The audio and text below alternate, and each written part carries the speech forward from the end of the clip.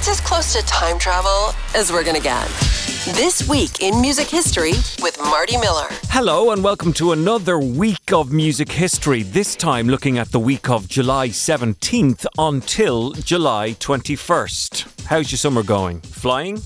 So this was the week that we lost Don Arden, the ruthless Al Capone of the music world. My father had a rule that he would never really put his name on paper. Ringo was under the sea in 1969. In an octopus's garden. And in 1990, after the fall of the wall, who decided to go to Berlin and put up another one? They picked the historic site of Potsdamer Platz, a scrubby area of no man's land between East and West Berlin. All of that to come and a whole lot more over the next 10 minutes or so. In 1959, that's where we'll start, when we said goodbye to Billie Holiday. She died in New York City.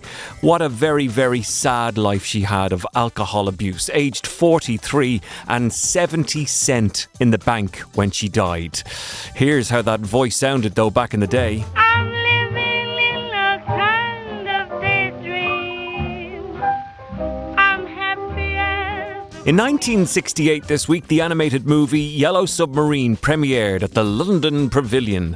The Beatles made a cameo appearance in the film, but didn't supply their own voices for their characters. The Yellow Submarine.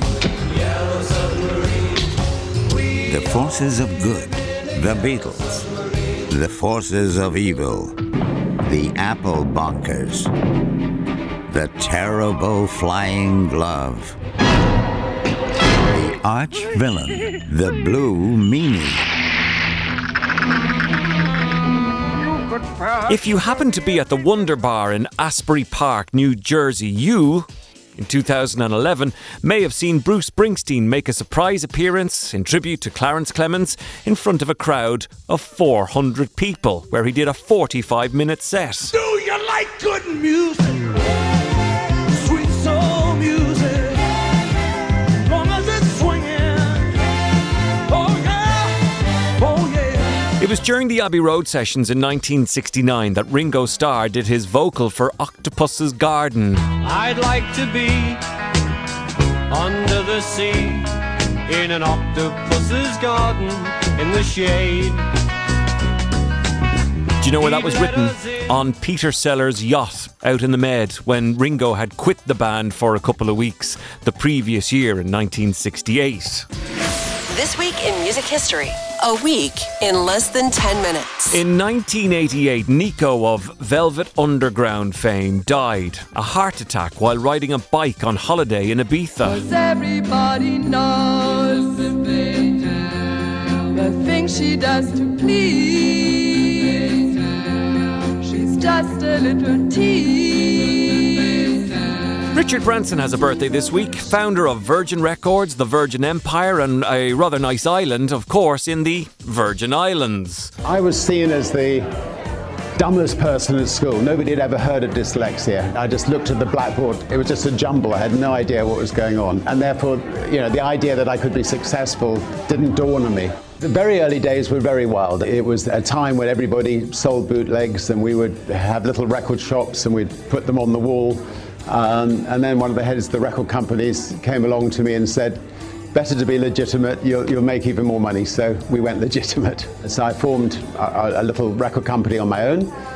It sold millions and millions of albums. And from there we built the biggest independent record company in the world. And I had a lot of fun. This week in 1967, Elvis Presley was working on his latest movie, co-starring Nancy Sinatra, Speedway. Elvis and Nancy are a sensation. Together, they're a winning combination on the Speedway. Presley and Sinatra have the track to themselves in the racing, rocking throbs and thrills of Speedway.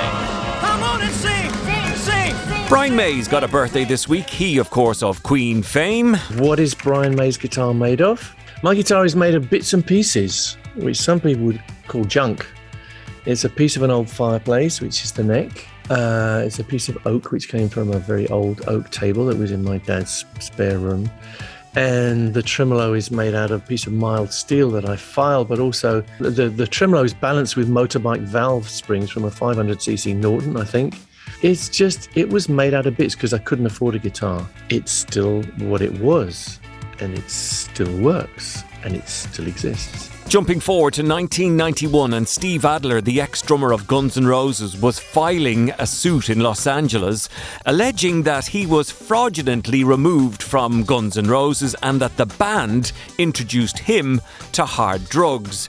Steve Adler had a hard time dealing with fame, though. We wanted success. Yeah, sure. And it's a shame, of course, that when you get the success, you don't realize you have the success, and you take advantage of it. I want to leave the past behind. That's the past. It's over. I lived it. I experienced it.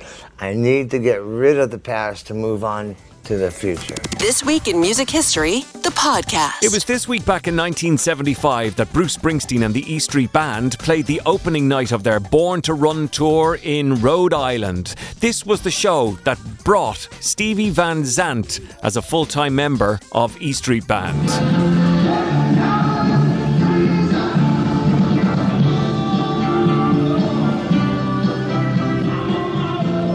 2017, the Linkin Park lead singer Chester Bennington died at age 41. Very sad situation. His wife, Talinda, thinking back. Sometimes some signs were there more than others. Some signs they weren't there at all.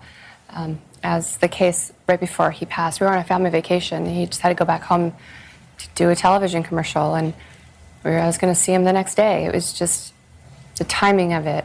This was not a time where any of our families suspected this to happen, which is terrifying. Interestingly, Chester Bennington died the same day as his pal Chris Cornell's birthday. Nothing compared, nothing compared to you.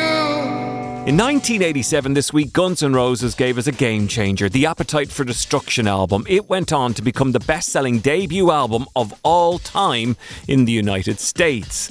And again, remember that original artwork? They would also become a controversial band due to some of their lyrical content and their album artwork. I kind of submitted it as a joke because it was so outrageous. And I was like, you mean you want to use this? I was like, this is great. So then we just went for it. To 1990, and Roger Waters is building a wall right after one came down in Berlin. The Berlin Wall had fallen and 350,000 people attended Roger doing the Wall live show. It was broadcast live around the world. Waters flew out to Berlin a couple of days after the wall came down to look for a concert location.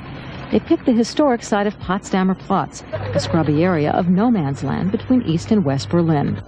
Once known as the busiest place in Europe, and since 1961 as the Death Strip, it was the heavily mined and guarded area that distanced East from West. Promoters claim the Wall 1990 set will be the largest ever built. Construction has taken over a month. It will feature a specially erected 600-foot-high wall. Monster puppets the size of 6-story buildings will loom over the audience, and helicopters with searchlights will sweep over the crowd. Finally, 2007, Don Arden, who was Sharon Osbourne's dad, died in his nursing home at the age of 81. Dubbed the Al Capone of music for his rather strange and uncompromising business practices. He was behind Black Sabbath, The Small Faces, and he was responsible for pushing ELO to stardom. Arden is often painted as a ruthless villain, but he's more complicated than that. He built an empire, then bequeathed it to his daughter, and it was this complex mix of family and business that would be his undoing. My father had a rule that he would never really put his name on paper. In the early days, it was my mother that was the head of all his companies. This Week in Music History with Marty Miller. And that is a look at This Week in Music History, the week from July 17th until July 21st. Thanks so much for checking out the podcast. You've just been time travelling. My name is Marty Miller. We'll do it again next week. Zipping through a week in a matter of minutes. This Week in Music History, the podcast.